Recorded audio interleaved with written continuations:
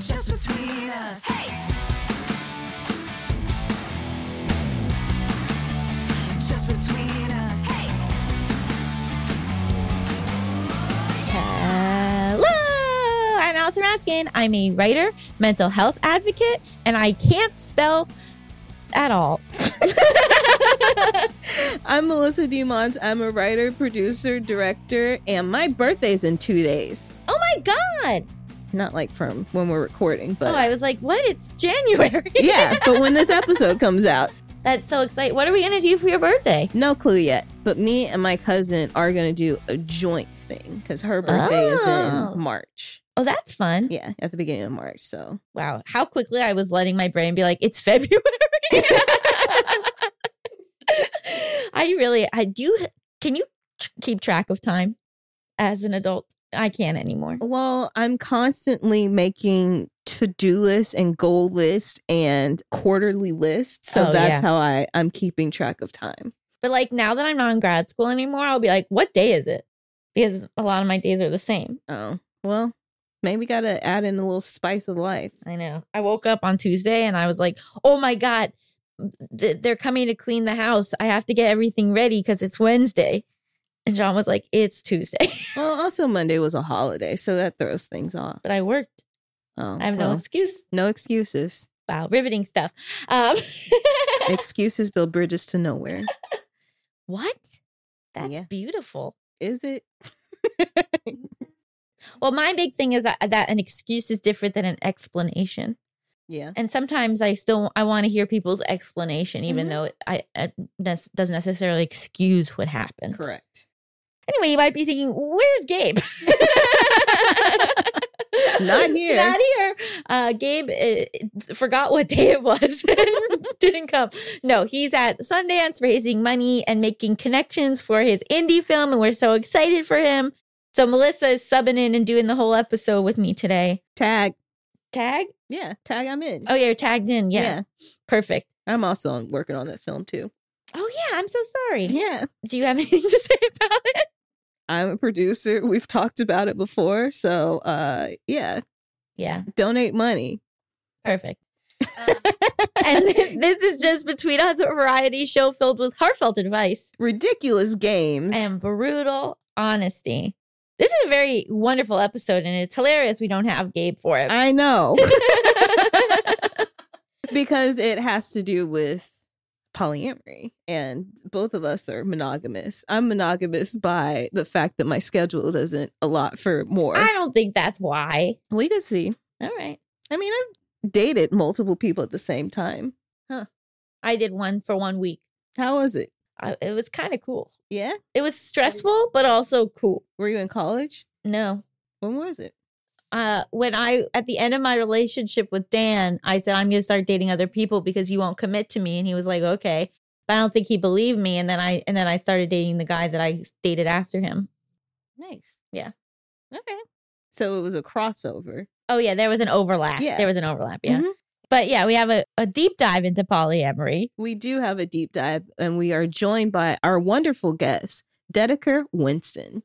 And later, we're going to bring the mood way down. And we're gonna talk about the 2024 general election, but with the mindset of how do we not lose our minds over this coming year and how we can care for ourselves despite the shit show that is about to happen.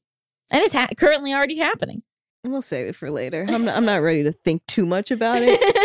We'll keep until it short. Future self. Yeah. Future self 10 minutes from now. Stick around after the break for our wonderful discussion with Dedeker Winston. Has dealing with stress and trying to get more focused a New Year's resolution you haven't cracked yet or don't really know how to fix? I have a lot of trouble staying focused, and I also get super stressed out, and I think that not being able to stay focused really dovetails with that. So if there was a way for me to keep my focus that didn't also cause my brain to get so scattered with stress, I would love to be able to fix it. I sometimes can't focus on the task at hand because I'm so busy realizing that there are things I need to do on the Just Between Us Instagram account. So I'll be like fully writing something, and all of a sudden my brain will go, JBU Instagram, have to post on social media. Truvaga is a handheld product that stimulates the vagus nerve to improve overall health and wellness. Stimulating the vagus nerve with Truvaga helps to balance and strengthen the nervous system, which reduces stress, increases focus, improves mood, and improves sleep. Truvaga is owned by electroCore and uses its patented technology for overall health and wellness benefits. Its utilized technology is the most clinically studied and tested vagus nerve therapy available. Customizable sessions are only 2 minutes long. Recommended usage is 1 session in the morning and 1 at night. Truvaga comes programmed with 350 sessions, which, if used twice a day, will last approximately 6 months. It's drug-free and easy-to-use therapy to help improve your health. No app or phone is required. We offer free standard shipping, payment plan options, and a 30-day money-back guarantee. It's only available in the U.S. at this time. Visit Truvaga.com, Truvaga.com, and enter promo code JustBetweenUs to enhance your wellness journey, support this podcast, and receive $15 off. That's Truvaga.com. Check out promo code JustBetweenUs. Just between us. Welcome back to Just Between Us. It's time for the juiciest, most scandalous, most controversial segment known to all of podcasting. Tough questions. Today, we're joined by Dedeker Winston, who is an educator, relationship coach, and co-host of the Polyamory podcast, a research-backed relationship advice show that centers non-traditional relationships. She is the author of The Smart Girl's Guide to Polyamory and Multiamory, Essential Tools for Modern Relationships. Welcome. Thank you so much. I'm so glad to be here. So this is hilarious because Gabe's not here, and Gabe has been poly for decades. But instead, you're going to be interviewed by 2 monogamous people, which maybe we'll have different types of questions because we have no idea how to handle polyamory. And I'm so curious, Sure. what is the other term that you're using? Multiamory? Can you explain the difference?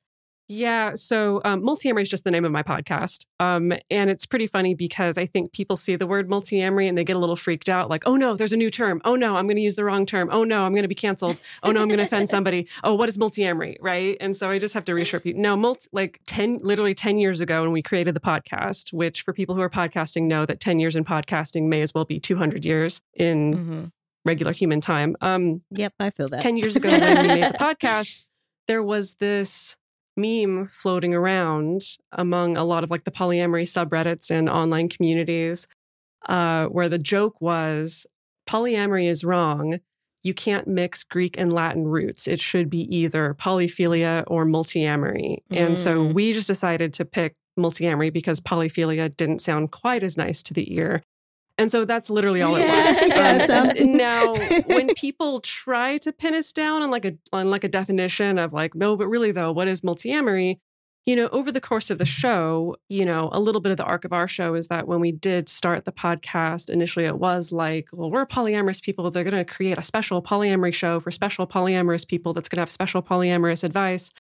And then over so many years of like listening to listener questions and people's problems and diving into the research on like what actually makes relationships work, like over time, we really started to realize, oh, a lot of the same stuff that works for good, healthy monogamy also works for polyamory. And so when we think about multiamory now, we kind of like to expand it beyond just your non-monogamous partnerships, but also into people who are choosing conscious monogamy or people who want to have better relationships with their coworkers, their family members, their friends, because like so much of the research around healthy relationship and healthy communication is fairly universal to human relationship. It's not just about our romantic partnerships. Yeah, I've definitely found that.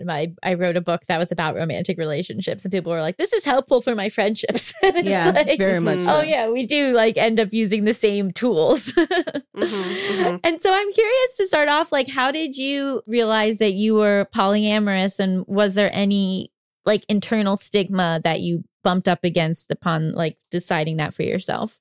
Sure. Yeah, I mean, people are often surprised to find out that I was raised in a conservative Christian evangelical family, basically on a prepper compound out in the woods. And here I am today as the polyamory podcaster. So it's been quite a journey, I would say. I think that, like many of us, when I started entering my teenage years, I had already received a certain amount of cultural messaging around relationships and how relationships should function. And for me, predominantly, those messages came from the church, they came from Disney films, they came from everything that's in our pop culture, right? And so at the very tender age of 14, the first time that I was, playing around with like, ooh, I have a boyfriend, I'm in a relationship now, I was really disturbed the first time that I was in a relationship, but then found myself still attracted to other people at the same time and still interested in other people, because there was nothing in the cultural messaging that had told me that that's normal, right? And even now, even for people who are hardcore monogamous, that's quite normal to still feel attraction to other people, like whether you act on it or not. And so I spent many, many years feeling like, oh my goodness, I'm fundamentally broken, because everything that the church is telling me and that Disney films are telling me is that as soon as I actually love somebody, or if I actually really love somebody, I'm going to have blinders on and I'm not going to be interested in anybody else or feel any attraction to anybody else. And so, I spent many, many years feeling a lot of shame and feeling a lot of that internalized stigma for sure. And I would go through, I think, the cycles that a lot of people go through, which is, being relatively happy in a monogamous relationship, my eye getting caught by somebody else, being in that horrible position of, do I pursue this new person? Do I leave this other relationship? Like, do I cheat on this person? I certainly didn't want to cheat on anybody. And so, like many people, I think, hopped through a long stream of like serial monogamous relationships, sometimes slightly overlapping serial monogamous relationships, until my early 20s, when I was really getting sick of the cycle, to be honest. And I was ranting to my best friend about this, and he was the one who actually suggested, like, have you thought about, trying something like an open relationship or something like that? And I was really offended at the suggestion, actually, because I also had a lot of these messages around what a non-monogamous relationship is. And those messages really included, people in open relationships, they're a bunch of sex addicts. They're not really committed. They don't really actually love the people that they're with. And so I was actually really taken aback that he had said that, and a little bit upset. But I still went home and like Googled it, and like spent all this time in deep, dark, dusty corners of the internet. Like this was, gosh, I think like 15 years ago or so, where even only 15 years ago, there's not nearly as many people talking about non-monogamy as there are today. Not nearly as many resources and books and podcasts and YouTube channels and Instagram accounts and all those things. Like there was almost none of that. The best thing I had to go off of was, people's dusty live journal entries that I stumbled upon. But what it showed to me, like, it just totally blew the doors off my reality, because I was like, oh, like there's people who are doing different things in relationship. And at least as far as I can tell, everybody seems to be consenting and relatively happy and healthy and fulfilled. And so that sent me down a really deep research rabbit hole into finding every single resource that I could find. And back then I think there were like 2 books, maybe a couple of magazine articles that I could find. And I have to say that, like, at that time I was in a monogamous relationship, and I all but created a PowerPoint presentation for my partner around, like, let me tell you about this thing that I have learned. It's called non-monogamy. And I have to say that, like, it spectacularly failed. Like it completely imploded my relationship, which shouldn't be surprising anybody, because my communication skills weren't exactly on point back then.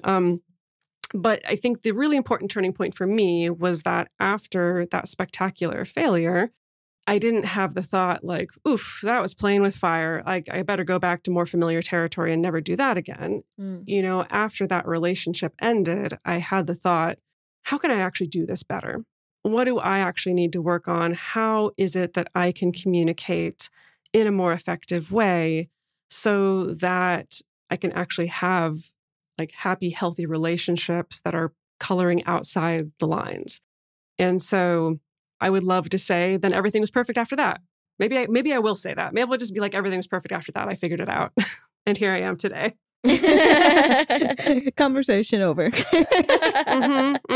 I'd love to know what happened after that PowerPoint and once you were single again. Yeah. So I think after that point, when I was like, okay, no, I'm actually going to figure this out this time, I went through a couple of years of, I guess I would call it sort of like a proving ground or maybe experimental phase, as it were, where, I got to have a lot of different experiences of like different types of being non-monogamous. Like there was a while where I was in a relationship where it was mostly about like swinging and going to sex parties. And I was in a relationship for a while where it was mostly about, okay, so like our relationship is emotionally close, but like we're okay to have like hookups and stuff like that as long as it doesn't get too serious. And then I also got to have a fair amount of time in relationships where, the person that I'm dating also has another serious relationship, or I have another serious relationship. So I feel really grateful for that period of time of getting to have all those different experiences, getting to really try on a lot of different ways of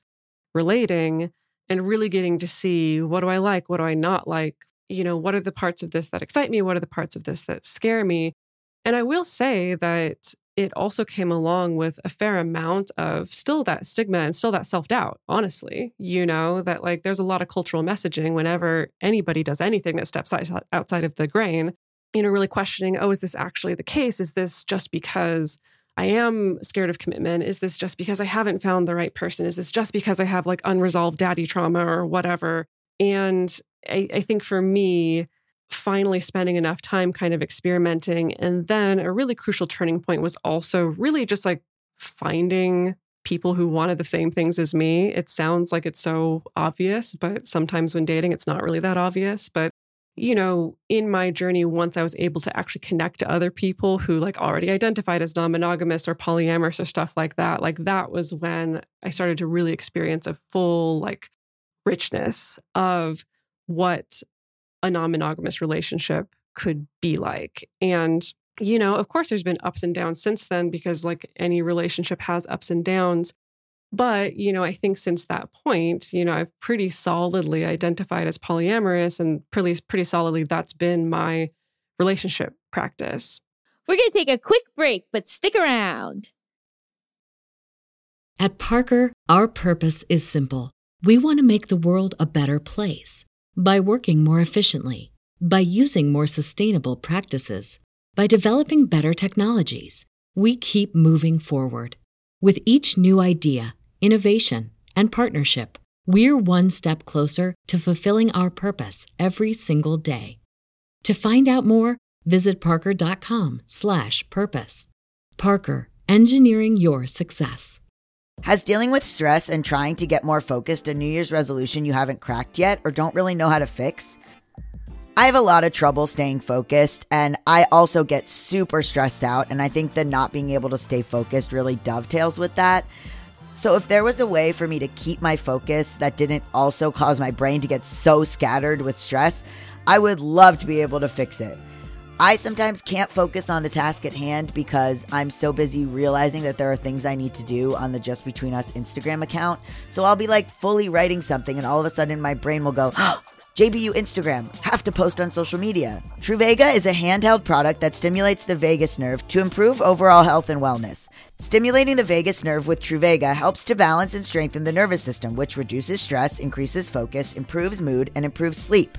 Truvaga is owned by electroCore and uses its patented technology for overall health and wellness benefits. Its utilized technology is the most clinically studied and tested vagus nerve therapy available. Customizable sessions are only 2 minutes long. Recommended usage is 1 session in the morning and 1 at night. Truvaga comes programmed with 350 sessions, which, if used twice a day, will last approximately 6 months. It's drug-free and easy-to-use therapy to help improve your health. No app or phone is required. We offer free standard shipping, payment plan options, and a 30-day money-back guarantee. It's only available in the U.S. at this time. Visit Truvaga.com, Truvaga.com, and enter promo code JustBetweenUs to enhance your wellness journey, support this podcast, and receive $15 off. That's Truvaga.com. Check out promo code JustBetweenUs. Just between us. And we're back. And so like what dynamic works for you? When you say polyamorous, that tends to imply that you can have full-blown emotional relationships with multiple people rather than like we're non-monogamy sometimes, like you alluded to. Mm-hmm. It's more just physical with other people or, what made you realize that polyamory or whatever your definition of that for yourself was the right fit? Yeah, that's a great question. I think there is something about being able to be present in relationships with the people that I'm with and not having to put some kind of arbitrary cap on it, I suppose. You know, as I mentioned, there's a lot of different ways that people practice non-monogamy.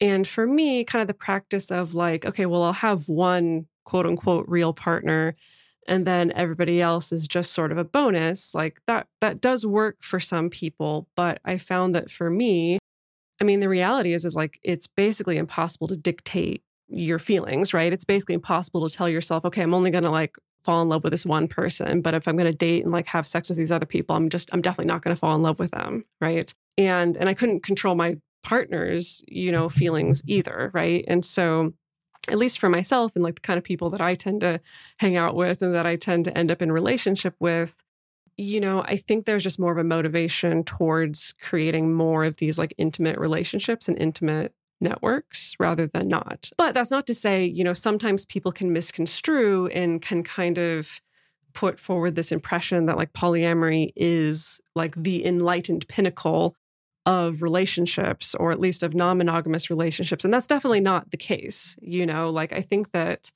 different flavors of relationship, different flavors of non-monogamy match different people and suit different people, And so the practice of if you're choosing to be like, okay, I'm going to have like one emotionally entangled relationship and then everybody else that I connect with is going to be just for fun or hookups, like as long as everybody's consenting to that and happy to be a part of that dynamic, like I think that's also perfectly valid and a very healthy way to relate as well. I'm curious, you said that, your parents, you grew up in a conservative household. If you still have a relationship with your parents, and like, how did you come out to them? I do. I am happy to say that I still have relationships with all of my family, and I am out to the majority of my family. Where my family is right now is, I would say that they generally land in the camp of being confused yet supportive. And I'm happy to take that, honestly. I came out to my mom specifically, I think 2013 or so. It's been quite a while now. And it was a little bit of a triple whammy of a come out conversation, because not only was I coming out about the fact that I was polyamorous, but I also kind of had to come out about the fact that like, I'm not straight, and also I'm not Christian anymore. So that was a lot to put on my mom all at once. It was a really difficult conversation. There was a lot of emotions that came out, but I will say that she got on board pretty quickly, because not too long after coming out to her, she came down. I was living in LA at the time, and she came down to visit, and she got to meet both of my partners that I was dating at the time. And there was something about, I think, taking non-monogamy from being this weird, freakish practice that either sex addicts or these horrible people taking advantage of my daughter are practicing, and into her being able to see people as human beings, right? And see people face to face. And so that really changed, and this is an example that supports a lot of the evidence that we have around what actually changes people's minds around things like, for instance, this has really been studied with changing people's minds around trans issues or around queer rights, that if someone is able to actually make a human connection, like if someone actually knows a trans person, actually knows a queer person, actually knows a non-monogamous person, they're much more likely to give the benefit of the doubt. They're much more likely to kind of change their stance because it's been more humanized. And so I found with that experience with my mom, that was very much the case. That's amazing. And it makes a lot of sense to like, it's no longer like the boogeyman. You like put a face to these people. And as like polyamory and non-monogamy are becoming more normalized, I think a lot of people find themselves dating and they meet someone that they connect with, and that person is non-monogamous or polyamorous. And then it's sort of like, well, if I want to be with this person, then I have to try that lifestyle. And so how would you help someone navigate if that is the right lifestyle for them or not? Yeah, I mean, this is something that I often work with clients on, to be totally honest, that, this is sort of a weird time where all of a sudden there is a lot more visibility of the wide range of relationship diversity and family diversity. I think that we are starting to see, and we're probably going to continue to see, I think, a growing amount of panic about that as well. You know, I think especially people who are very happily monogamous or very, very much want monogamy. I think I'm starting to see this panic of like, oh my God, like I'm seeing all these people on the dating apps who are identifying as non-monogamous, and oh my God, like no one's going to want to be monogamous anymore. I'm not going to get my needs met. You know, statistically, that's showing that's not really the case. Like monogamy, I think, is going to stay the relationship style a la mode for quite a while. But yeah, I think that when dating somebody new, if they're the ones introducing you to non-monogamy, of course, there's like a lot of factors that can go into whether or not this is right for you. But I think maybe one of the easiest rubrics that you can use is asking yourself, am I curious about exploring non-monogamy because this seems like something that could align with my interests and my values, because I can envision myself maybe having a relationship that looks like that or living that kind of life? Or am I interested just because of this one person? Or am I interested just because I'm afraid that if I'm not interested, then this person is not going to be around, right? Which is unfortunately, you know, something that happens a lot, right? It happens on the other side too. It's like I end up also working with a lot of non-monogamous folks who are in the opposite situation of like, oh, I met this hottie on the dating app who really strictly wants monogamy and I'm interested and I don't know, and maybe I should, maybe I could be monogamous. You know, like this is something that a lot of people do have to kind of chew on and process and think about for sure. What do you think determines someone's style? Like, do you think it's like something you're born with in the way we think about like sexuality? Is it something that like life experience shapes, personality traits? Like, why do you think some people favor one over the other? That's such a great question. And that's a really common question too. As far as what the research says about this topic, we don't know a ton. You know, like really the best that the research has given us is that they can identify certain personality traits that perhaps might make someone more inclined to be in some type of non-monogamous relationship, right? So for instance, one of the very obvious ones is that if someone scores high in openness to new experiences in their personality, there's probably a higher chance that they're going to be more open, literally, to exploring some kind of non-monogamous relationship. So from a research perspective, people have been able to track like, okay, what are the personality traits? You know, but there's a correlation there. It's not necessarily clear that that's a causation. And so, you know, I get this question a lot where it is a little bit of a comparison to the sexuality thing, right? It's like, oh, is this something that's in your genetics or is this just a lifestyle? And from anecdotal evidence, like talking to hundreds and hundreds and hundreds and hundreds of people who are non-monogamous, like I've seen it run the gamut between some people who are like, yeah, this is just, you know, this is just my lifestyle. This is just a thing that I'm choosing to do. It's not necessarily an inherent part of my identity. There's a really wonderful term floating around right now, ambyamory, which basically refers to someone who feels like they can be happy in either a monogamous relationship or a non-monogamous relationship. Like it doesn't feel like it's very intrinsic necessarily in the way that they choose to relate to people. So there's definitely people on that side of the spectrum. And then I've also met people who really hardcore no, this is me and this is never going to change about me. And this is probably the way I'm going to want to relate to people for the rest of my life. So like, unfortunately, the not very satisfying answer is it seems like it depends on the person. You know, it really does seem like it depends on the person. When I get that question in interviews, though, often we can follow sometimes what's behind that question in the sense of, you know, we can see the way things unfolded with questions about sexuality, right? And sexual orientation. And there's a little bit of this sense of like, oh, well, if this is something inherent to you, if this is something you're born with, then we can give you rights, right? Because you didn't choose to be this way. And so we can protect your sexuality. When at the same time, you know, there are things like, for instance, like religion that we do choose to protect. That's not necessarily something that somebody's born into. So, you know, there is a piece of this where there are, not to drift too far away from your question, but like there are a lot of really wonderful folks working really, really hard right now to secure more rights and protections for particularly like relationship and family diversity to try to protect people from employment discrimination, housing discrimination, custody discrimination, because unfortunately there are precedents for those things. And this is part of I think this is going to become part of the bigger question around non-monogamy in general of like, is this an orientation? Is this a choice? And depending on the answer to that question, how do we deal with it as a culture? Yeah, I thought about it for a while. Like, I think on paper I could be, but also I'm very busy and I don't know if I have like enough time to manage everyone.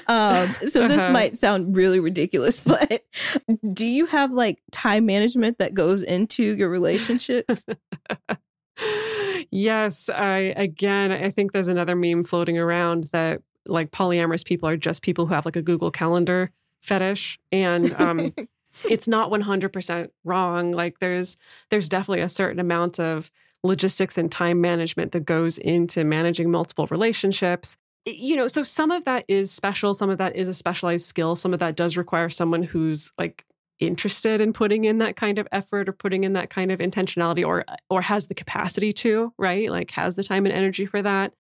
And also it's not terribly different from like, the time management and energy management that goes into maintaining a network of friends or maintaining a family, like these are kind of the same human skill set, us being human beings who want to stay connected to multiple people generally, while also battling with the realities of, the economics that we live under, where time is very precious and often in short supply, and same with our energy as well. So yeah, like honestly, having been non-monogamous for so long, I look back on my early days and I'm just like, oh my God, how did I have the time for that many partners back then? How did I have the time to go on dates? I will say that my non-monogamy for the past few years has been fairly chill. It's been fairly like, great, I'm going to have like 2 partners and like not going to go on a ton of dates or like be trying to acquire a ton of new people necessarily. And we're going to kind of keep the schedule pretty simple here. Like that's definitely a factor here for sure. Yeah. What is your current relationship status, if I may be so nosy? Yeah. So currently, my partner, Jace, and I, we've been together for about 10 years now. He's one of the co-hosts of the podcast. We co-host the podcast along with our friend Emily. And then my other partner, Ben, who I've been in it's hard to answer that question about how long we've been in a relationship because we've known each other and been friends for like 15 years. And there's been some on again, off again. But we've been in a relationship, essentially like romantic relationship for a couple of years now. And that's where things stand right now. And unfortunately, it's not as exciting as a lot of people really wish that it was. Like I don't have tales of just like constant wild weekend orgies. If anything, mostly it's tales of like, yes, this fight about the dishes I had with one partner, I also ended up having with another. So that's the real scoop, I guess. If you want to hear the rest of this episode, and let me tell you, you do, head over to patreon.com/justbetweenus. And for $3 a month, you can get access to all of our podcast episodes in full ad-free. You can also get merch for this podcast at justbetweenuspod.com or AllisonRaskinExposed.com. Okay, that's it. Tatalatitu. Tatalatitu. Just between us. At Parker, our purpose is simple. We want to make the world a better place by working more efficiently, by using more sustainable practices, by developing better technologies. We keep moving forward. With each new idea, innovation, and partnership, we're one step closer to fulfilling our purpose every single day. To find out more, visit parker.com/purpose. Parker, engineering your success. Say goodbye to your credit card rewards. Greedy corporate mega stores, led by Walmart and Target, are pushing for a law in Congress to take away your hard-earned cash back and travel points to line their pockets. The Durbin-Marshall credit card bill would enact harmful credit card routing mandates that would end credit card rewards as we know it. If you love your credit card rewards, tell your lawmakers, hands off my rewards. Tell them to oppose the Durbin-Marshall credit card bill.